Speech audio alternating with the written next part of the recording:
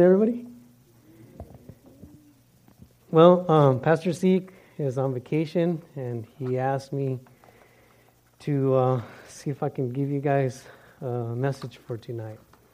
So, with that, let's pray real quick. Get some of these nerves under control. Father, we just come before you, and we thank you for just being such an awesome and wonderful Father towards us. And we pray, Father, that as we get into your word and begin to look at your word, what your word has to say to us, that we would not leave the same, that we would leave transformed, that we would leave changed. So we come before you, and we thank you, and we praise you. In your Son's precious name. Amen.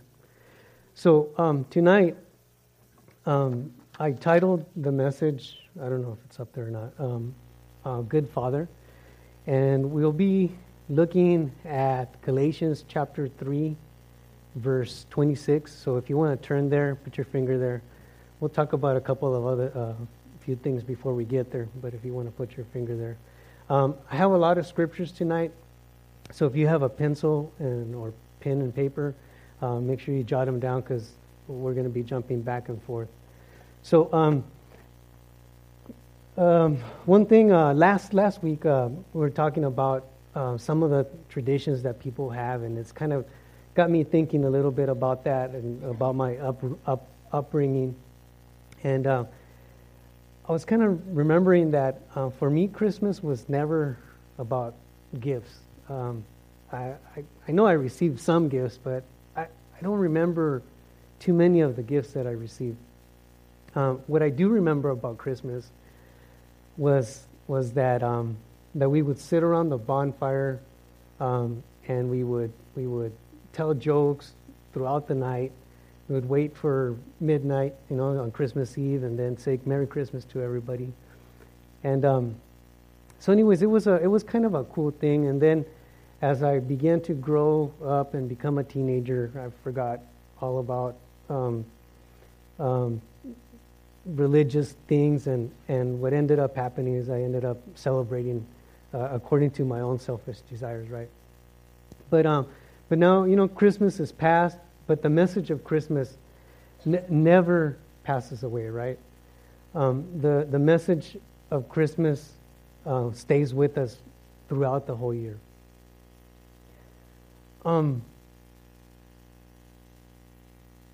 There's something cool about Christmas. There's something wonderful about the Christmas story. Not only as it's portrayed by Luke, but the message of the gospel itself, right?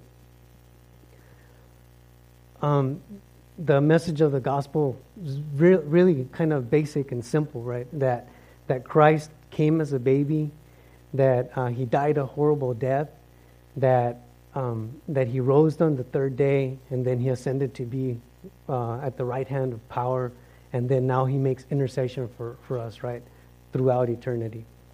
So, why was he placed on the cross?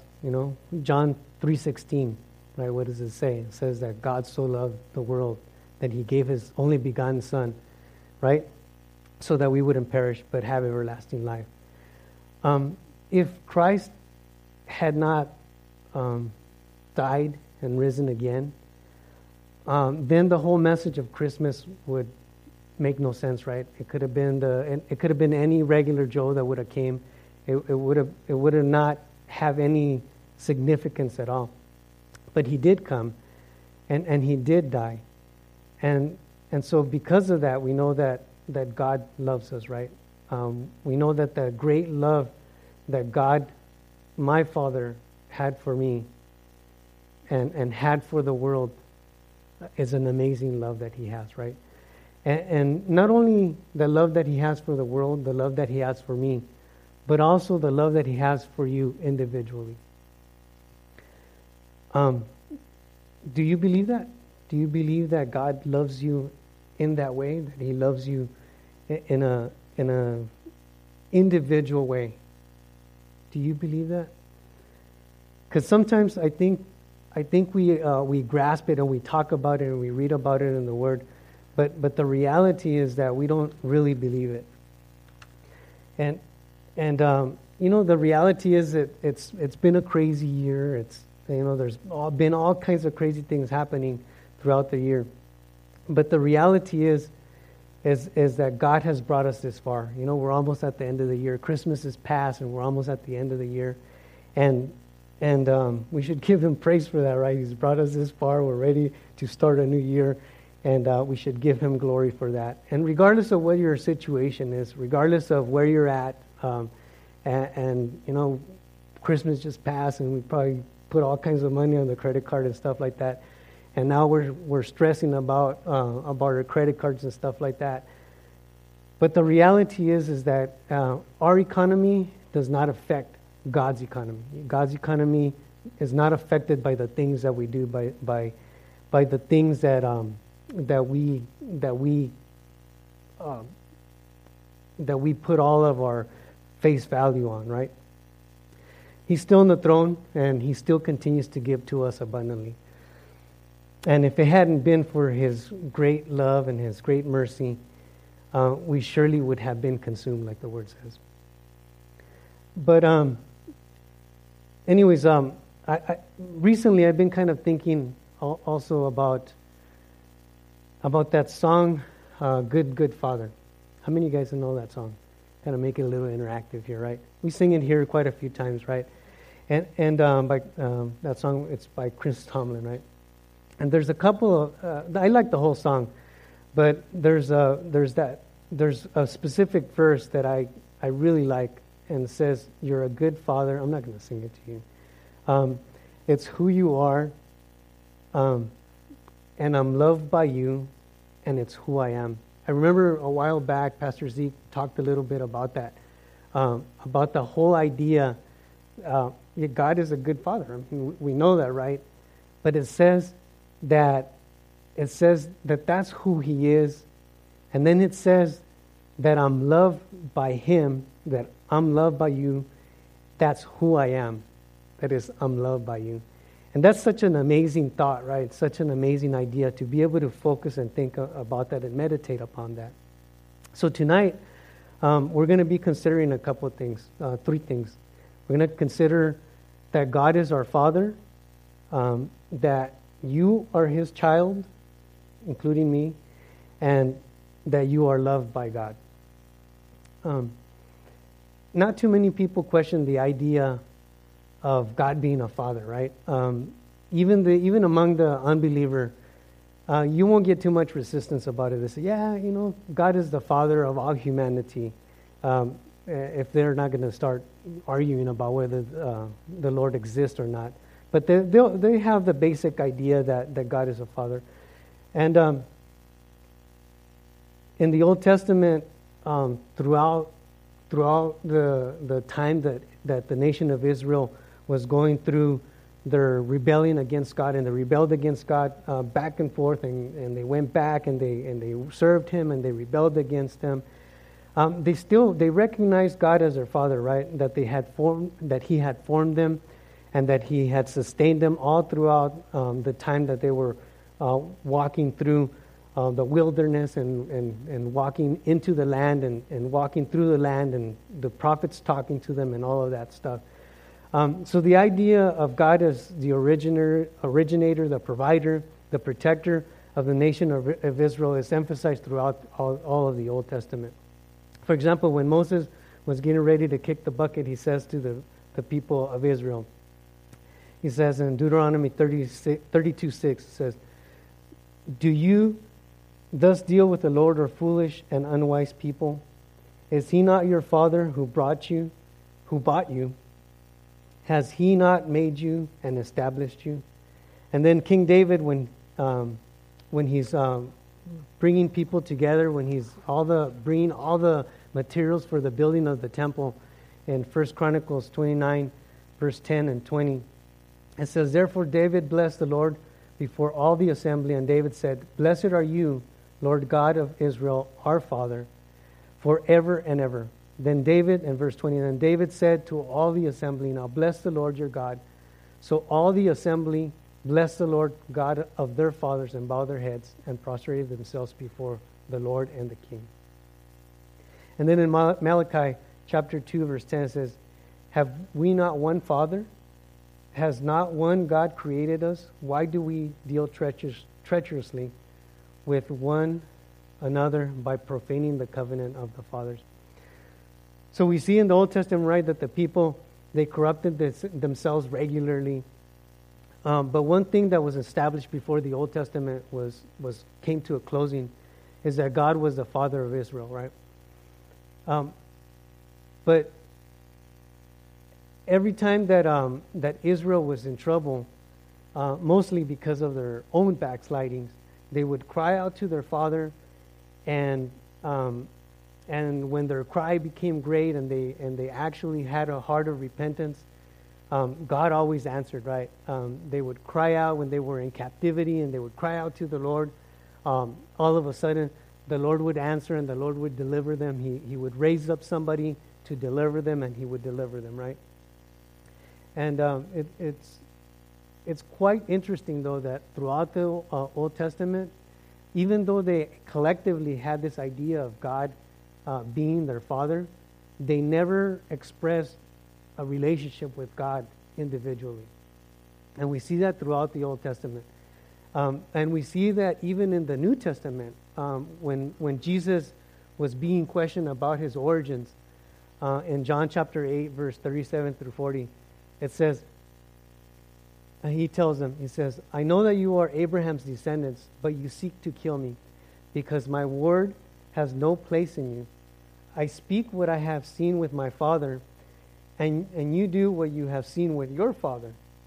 They answered and said to Him, Abraham is our father. And Jesus said, if you were Abraham's children, you would do the works of Abraham. But now you seek to kill me, a man who has told you the truth, which I heard from God. Abraham did not do this. You do the deeds of your father. And they said to Him, we are not born of fornication. We have one Father, that is God. And Jesus said to them, if God were your Father, you would love me, for I proceeded forth and came from God, nor have I come of myself, but He sent me. Why do you not understand my speech? Because you are not able to listen to my word. You are of your father the devil, and the desires of your father you want to do. He was a murderer from the beginning, and does not stand in the truth, because there is no truth in him. When he speaks a lie, he speaks from his own resources, for he is a liar and the father of it. But because I tell you the truth, you do not believe me. Which of you convicts me of sin? And if I tell the truth, why do you not believe me? He who is of God hears God's words. Therefore you do not hear, because you are not of God.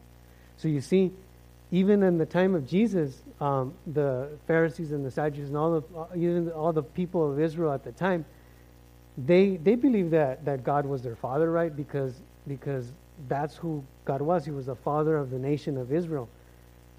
But the reality is that when Jesus came, this relationship between people and God was revealed when Jesus came. When Jesus was praying for His disciples in John chapter 17, verse 23, it says, he's going through the whole prayer and he's praying for the disciples.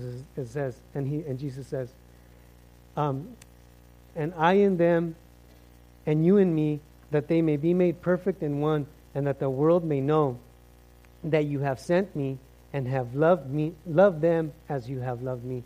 So he's beginning to reveal this relationship with God, right? A relationship that was individual, a relationship that was between individual people and God the Father. One real quick note before we continue.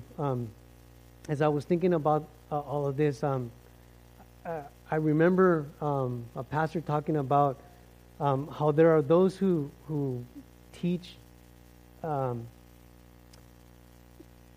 that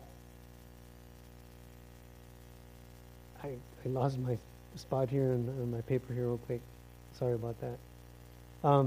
Anyways, that they teach a false teaching that they are equal to Christ, because they say that they are heirs with Christ, and we'll kind of get to that in a little bit when we get to Galatians chapter 3 there.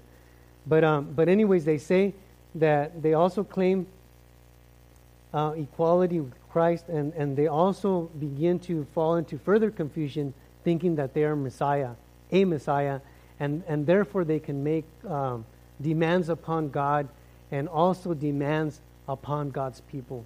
And there's nothing further from the truth, right? We're not equal with Christ.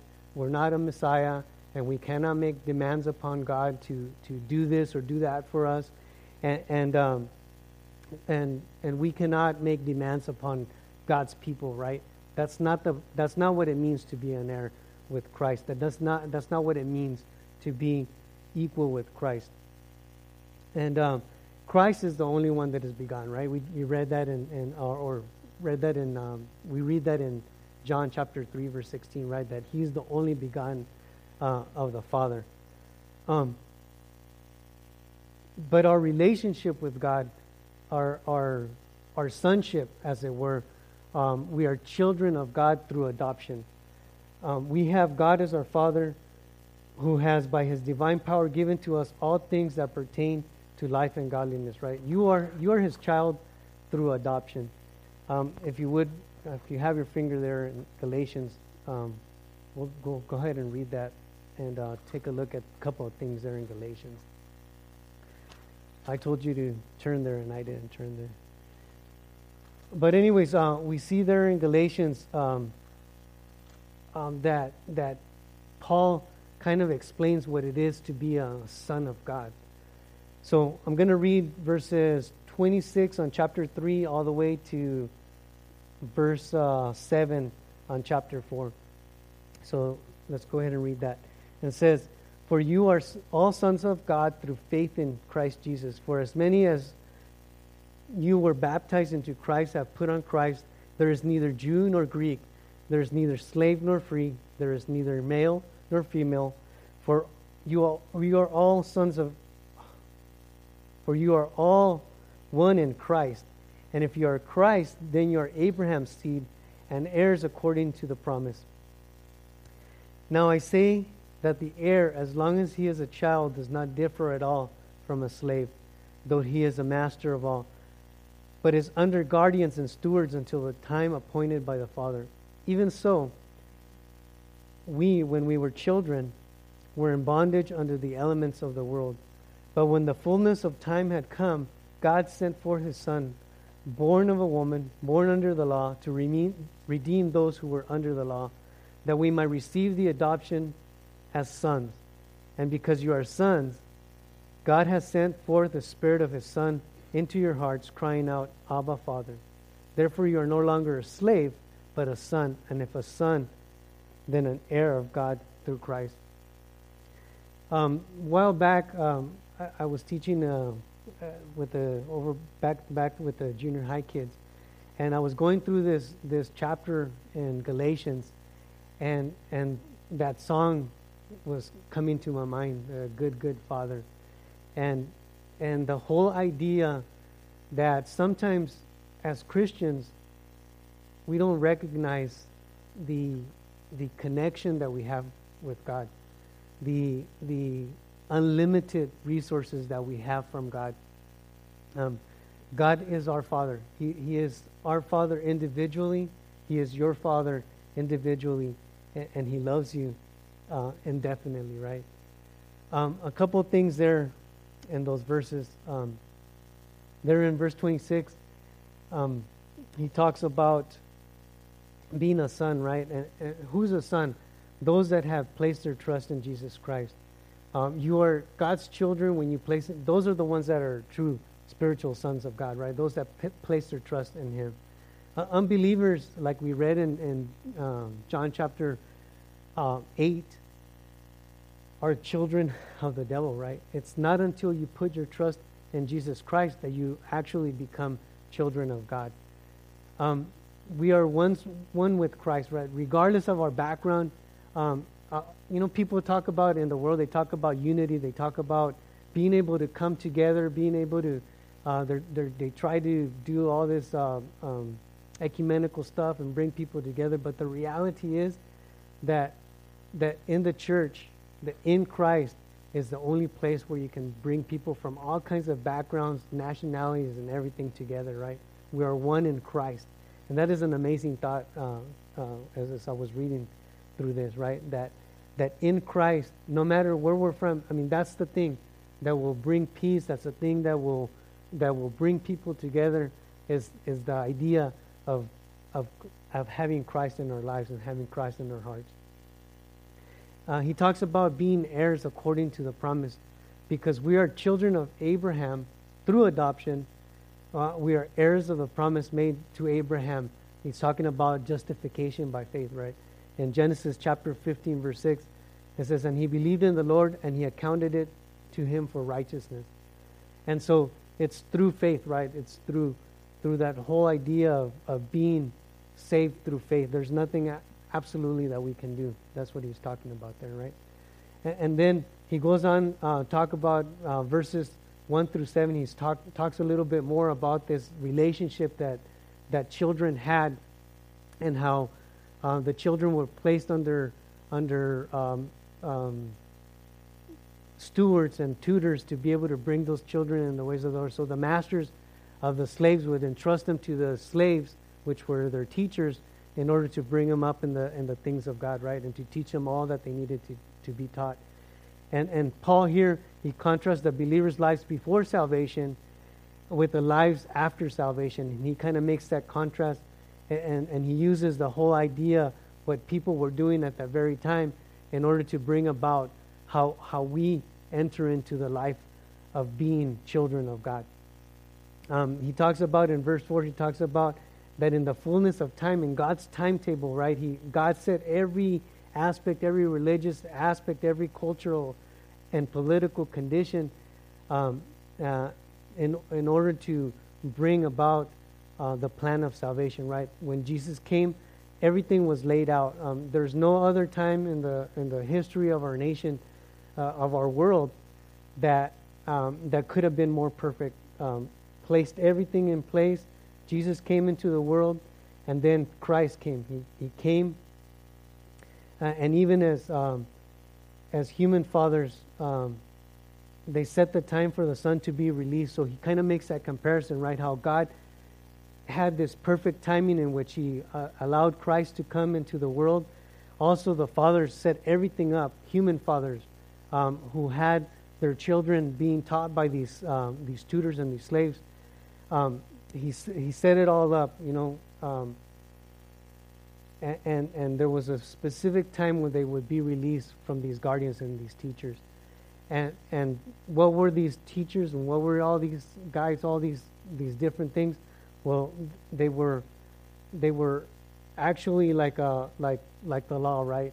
The law says that the law kept us under bondage, and at that time, when the children came to an age, all of a sudden they were released from the tutors, and they actually became adults.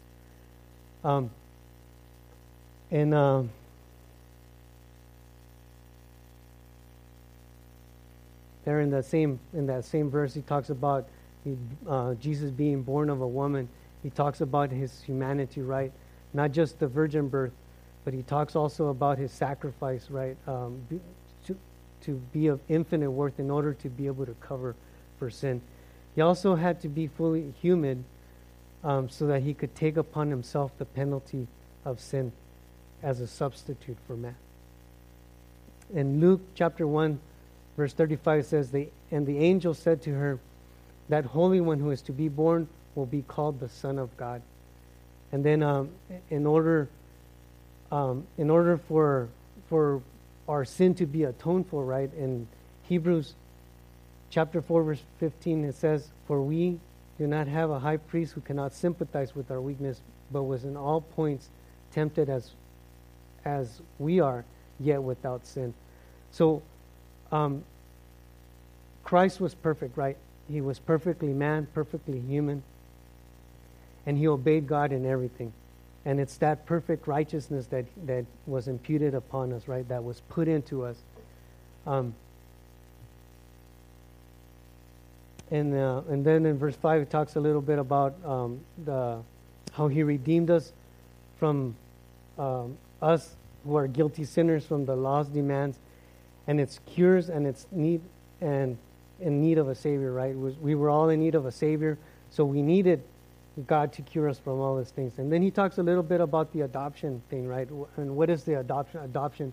Adoption is the whole act of somebody that is from a different family taking under them a child that is from another family, right? That's kind of self-explanatory, right? But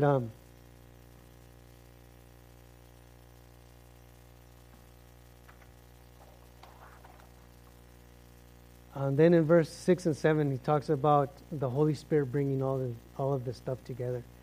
He talks about that it's the Holy Spirit that confirms to the believer that they are children of God. So the assurance of salvation is a gracious work of the Holy Spirit and does not come from any human source. And then he talks about if a son, then an heir, right? And it's not an inheritance of any physical thing, any physical possession. It's not even talking about heaven. It's not necessarily talking about anything here on earth. He's talking about possessing Him, possessing Christ. He's talking about Him being our inheritance. He's talking about that which Christ came to perform and has accomplished for us. It is the Holy Spirit who delivers us from the bondage and the fear of eternal and physical death. When the Holy Spirit inhabits our soul, there is nothing to fear. If any threat were to come to our own physical lives, if anybody were to come against us, the Bible says if to be absent from this body is to be present with the Lord, right? So if anybody were to come with any threat to our life, if it were, it says, hey, there's nothing to be afraid of, right? If we're threatened to death, then we're going to be with the Lord. But instead, he says that we received the spirit of adoption by whom we cry out, Abba, Father. We've heard about that term, Abba, right? The term that is translated into our English language, daddy or papa. It's a term that expresses a unique personal relationship between a child and their father. Do you have that kind of relationship with God? That kind of special relationship with God? If not, God is pleased to enter into that kind of relationship with you. And then the whole idea that we're loved by God, right? Sometimes, especially in the time of year that we're in, right, we focus too much on the material things, and we worry ourselves kind of sick, right? But we shouldn't. We look kind of to human fathers, and we instantly associate them to God. And you know, as it should be, right? You know, fathers are the closest expression that the kids are going to see to God until they grow up, right? And then they begin to see our failures. But nonetheless, that whole idea is carried into our adulthood, and what ends up happening is we still end up expecting God to provide for us. We still look towards God for our protection and direction. And He does all those things, right? He still does those things. But He wants us to be warriors, right? Not warriors. Right? You guys get that? He doesn't want us to be warriors, but He wants us to be warriors. So, anyways, I heard that a long time ago. I couldn't wait to use it one of these days. But yeah, you know, He doesn't want us to worry. He wants us actually, instead of worrying about things, about all these physical things and demands on our lives, He wants rather for us to come before God, right? He wants for us to come before Him and to pray and to ask Him to help us through these things. If you guys remember that story in Luke, when Jesus is teaching about worry, right? He talks about a couple of things. I'm not going to read it. It's in Luke chapter 12, verses 12 to 31. Just a couple of things that I'm going to pick out of there. Jesus says, do not worry about your life, right? Actually, it's too good. I'm going to have to read it. He says, therefore I say to you, do not worry about your life, what you will eat, nor about the body, what you will put on it. Life is more than food, and the body is more than clothing. Consider the ravens, for they neither sow nor reap, which have neither storehouse nor barn, and God feeds them. Of how much more value are you than the birds? Amazing, right? How much more are we of value than the birds? That's an amazing thought there. And which of you by worrying can add 1 cubit to his stature? If you are not able to do the least, why are you anxious for the rest? If you're worried about the things you're going to eat or the things that you're going to wear, and you can't do anything about it, he says, why are you anxious for the rest of the stuff? That's the little stuff, right? Why are you anxious for the bigger stuff? Consider the lilies, how they grow, how they neither toil nor spin. And yet I say to you, even Solomon in all of his glory was not arrayed like one of these. If then God so clothes the grass which is in the field and tomorrow is thrown into the oven, how much more will he clothe you, O you of little faith? And do not seek what you should eat or what you should drink, nor have an anxious mind. For all these things the nations of the world seek after, and your Father knows that you need these things, but seek the kingdom of God, and all these things shall be added to you.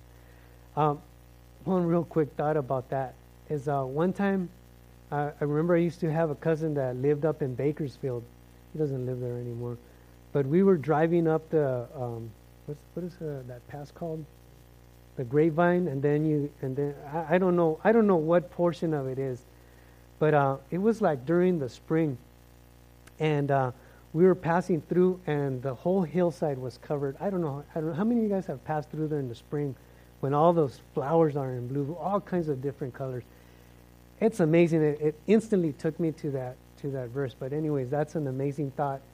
If God is able to do all those things, then why should we worry about all these other material things, right?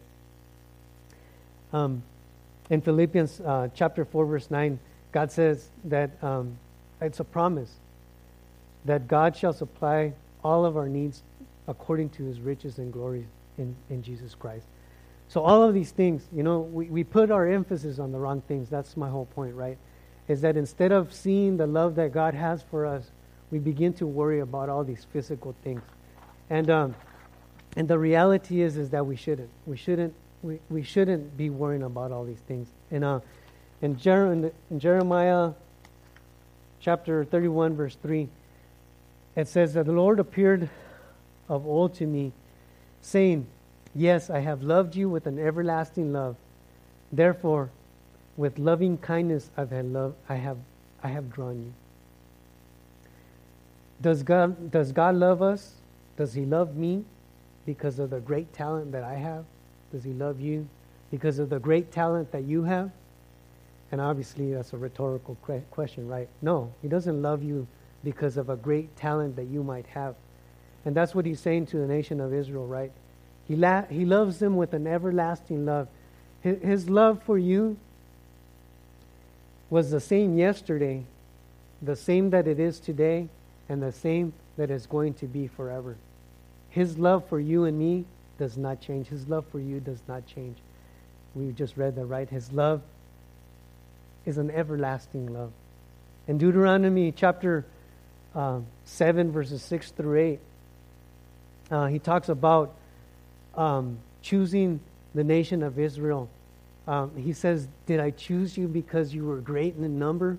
No, God did not choose them because they were great in number or because they were a special people. In verse 8 it says, but because the Lord loves you. That's why the Lord chose the nation of Israel, because he loved them. And that's why he chose you. And that's why he has chosen you, is because he loves you. In 1 John chapter 4, verse 8, it says, for he who does not love God does not know God, for God is love. So again, back to the song, right? I don't know the song completely. I haven't got it completely in my head, so I have it here in front of me. So don't think that I'm. But there's a couple of things, right? Again, back to those verses, right? He's a good Father, and one of the things that the world always challenges is the whole idea that God loves us, right? When you begin to talk to people, and they say, "Well, really, how could God love me? He does all these crazy. He allows all these crazy things to happen to people." Well, that's an easy answer, right? The reason that all these crazy things happen to people is because it's a fallen world, and because people make choices that affect other people. We make choices that affect other people. So that's an easy answer, right? But the reality is that God is a good God. He's a good Father, and He loves you. And I love that. That is who He is, right? That is who He is. He is love. He's not anything else. If you look throughout the Scripture, God is not mentioned. He is not called anything else, but He is love, and that's an amazing thing to me. He is. He doesn't say. It does say that He is holy, but He doesn't kind of apply that name to Him. He is love, right? That's what everything else revolves around, right? He is love. And then He says in that song that I am loved by you, and that is who I am. That's an amazing thing, right? And in 1 John chapter 4, verses 9 through 10, it says, "In this the love of God was manifested toward us, that God has sent His only begotten Son into the world that we might live through Him. And this love, not that we loved God, but that He loved us and sent His Son to be the propitiation for our sins." Excuse me.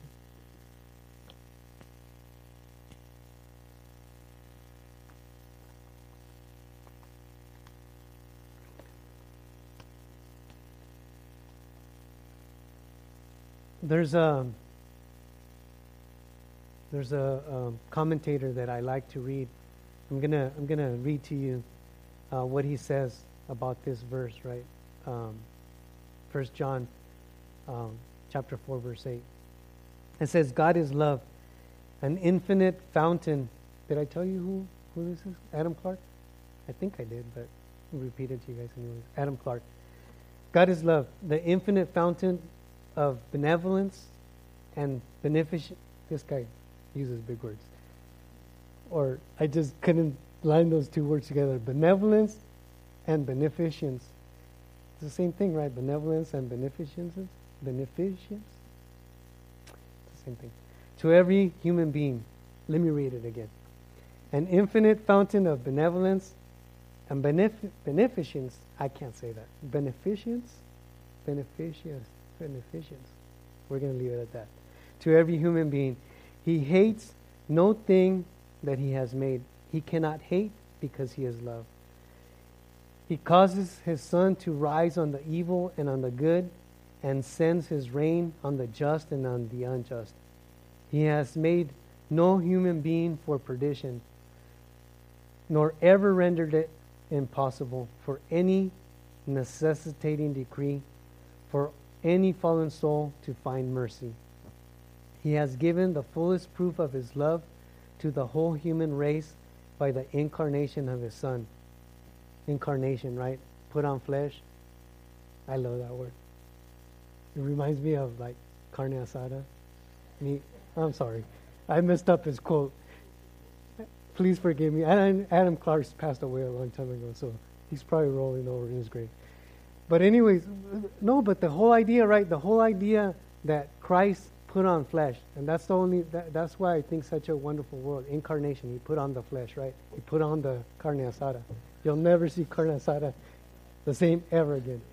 Anyways, who tasted death for every man, now can a decree of absolute, unconditional reprobation of the greater part of, or any part of the human race stand in the presence of such a text as this? It has been well observed that although God is holy, just, righteous, etc., he is never called holiness, justice, etc. in the abstract, as he is here called love. That's what I was kind of trying to tell you guys, but he says it much better. This seems to be the essence of the divine nature, and all other attributes to be only modifications of this. So that's it. God is love, and he loves you perfectly. He loves you with an unconditional love. You are God's child. He is your Father. He is good, and you are loved by him. If you do not know this tonight, get to know it tonight. If for any reason there's anything in your heart, in your mind that is blocking you from this, as we sing one final couple of songs, whatever you have, just remember that. In Psalm 86:5 it says that he is good and ready to forgive. So acknowledge him. Acknowledge your failures, and ask him to forgive you. Ask him to make this love known to you as sons of your Father. With that, you guys can come up and give us a couple cool songs.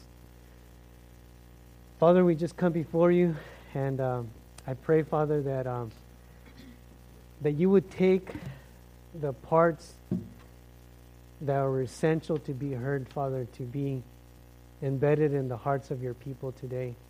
And all the rubble, all the parts that were just me, Father, would just be blown away with the shaft, Father.